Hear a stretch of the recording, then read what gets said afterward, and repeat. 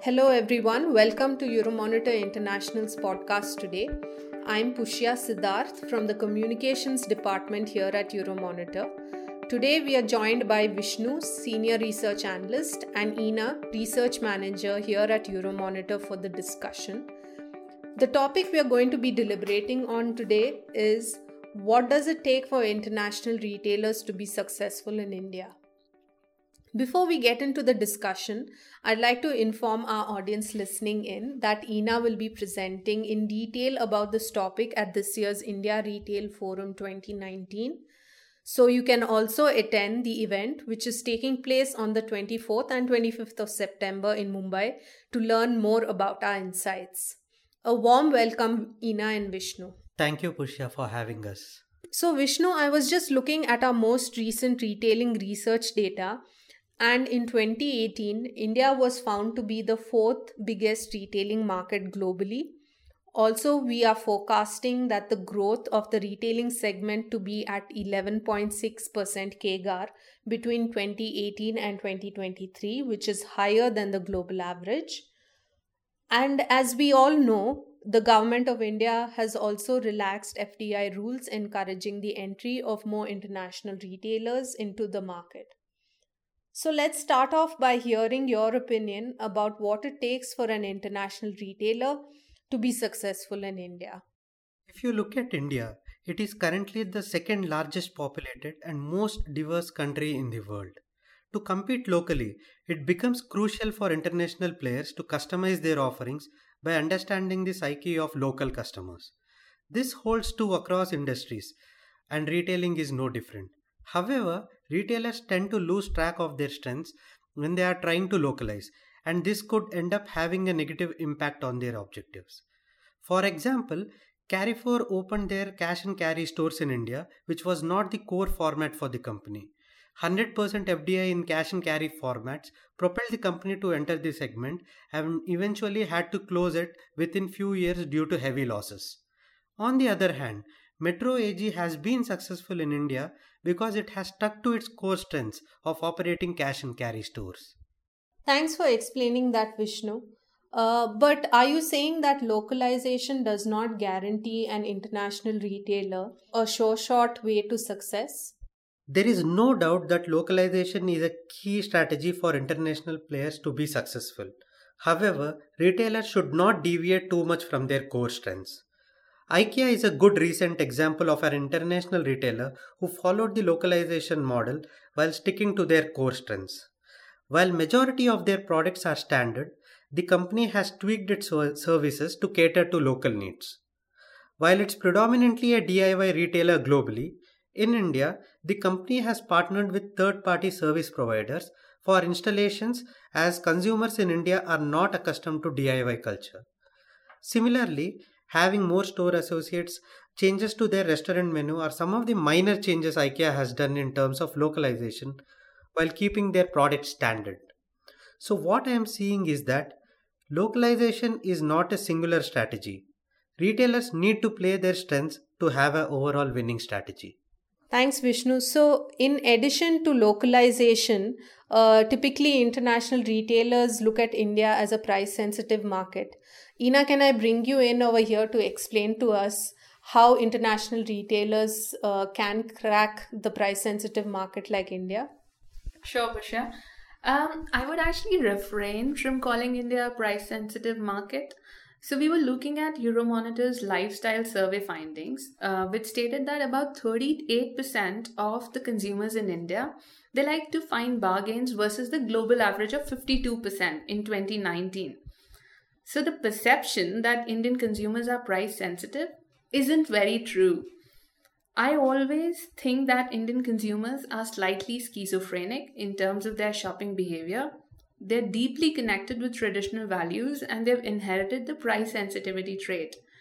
Now, even despite having higher disposable income, they spend very carefully but equally willingly on premium products that matter to them. Consumerism priorities in India, like elsewhere, are shifting very rapidly. Indian consumers now are more willing to spend on products which offer the right value proposition vis-a-vis price. And creating this price value proposition, I think, forms the basis of a good pricing strategy. Now let's take the example of DMart, Indian hypermarket chain, which sells groceries largely. Their value proposition is that they have the lowest price, and it connects well with consumers who are always on the lookout of economical prices. Now, since it's affordable, consumers prefer DMart for monthly grocery bulk purchases. And if we look at another supermarket chain, Nature's Basket, it's got all premium gourmet and international products. Now, the same consumer who did the monthly grocery purchase from DMart also goes to Nature Basket when they're experimenting with international cuisines or when they have guests over. And that's the reason why I call the consumer's shopping behavior to be schizophrenic. Now, what's interesting is that both DMart and Nature's Basket, one economical and the other premium, they're both growing over 25% annually, outperforming the modern grocery retail sales in India. And that clearly validates that it's not low pricing, but the right price value proposition combination that's important. Consumer psyche underwent a rapid shift, and Indian consumers have transitioned from being price sensitive to value proposition driven. And the rate of shift depends on the category, occasion, and consumer mood. That's interesting to understand how the evolution of the consumer mindset has taken place over here in the Indian market. Now, given that the Indian consumer is choosy about premium spends, can you explain what the strategy should be for an international retailer? Sure, Pusha. So, undoubtedly, international retailers competing on a similar value proposition need to price their products competitively to each other. I would say, though price sensitivity is a fading concept, price competitiveness continues to exist, and it's becoming even more intense amongst retailers who are competing on a similar value proposition. It could be quality, it could be price. Our digitally savvy and hence more informed consumers would not compare the pricing of a premium brand Zara with a more mass brand like a private label from Big Bazaar, because Zara offers fashion while Big Bazaar affordable fashion as their value proposition, and that clearly differs from each other. But what our consumers would do is that they would compare the pricing of Zara with H&M. Take the example of Zara and H&M, both international retailers and premium priced. When they entered India, they were competing closely with other international brands which were perceived as international, fashionable, and trendy. Zara and H&M decided to offer discounts, unlike what do they typically do globally, to price their products competitively, and they competed with other international brands, and that strategy worked for them. The competitive pricing helped both Zara and H&M to get consumers on board, and that was a good entry strategy.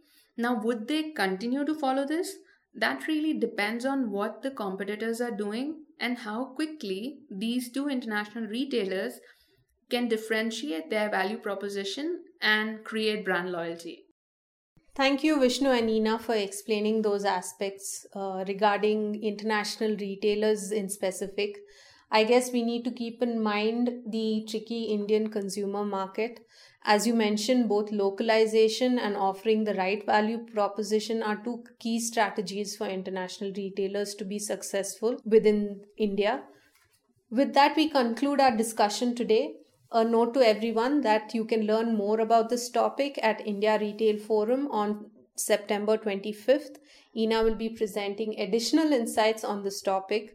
A special thank you to our audience for listening in, and we hope to see you at India Retail Forum 2019. You can also stay tuned for future podcasts from Euromonitor International. Remember, you can find all our media, including articles, videos, and podcasts on our blog at blog.euromonitor.com. Thank you for joining us today.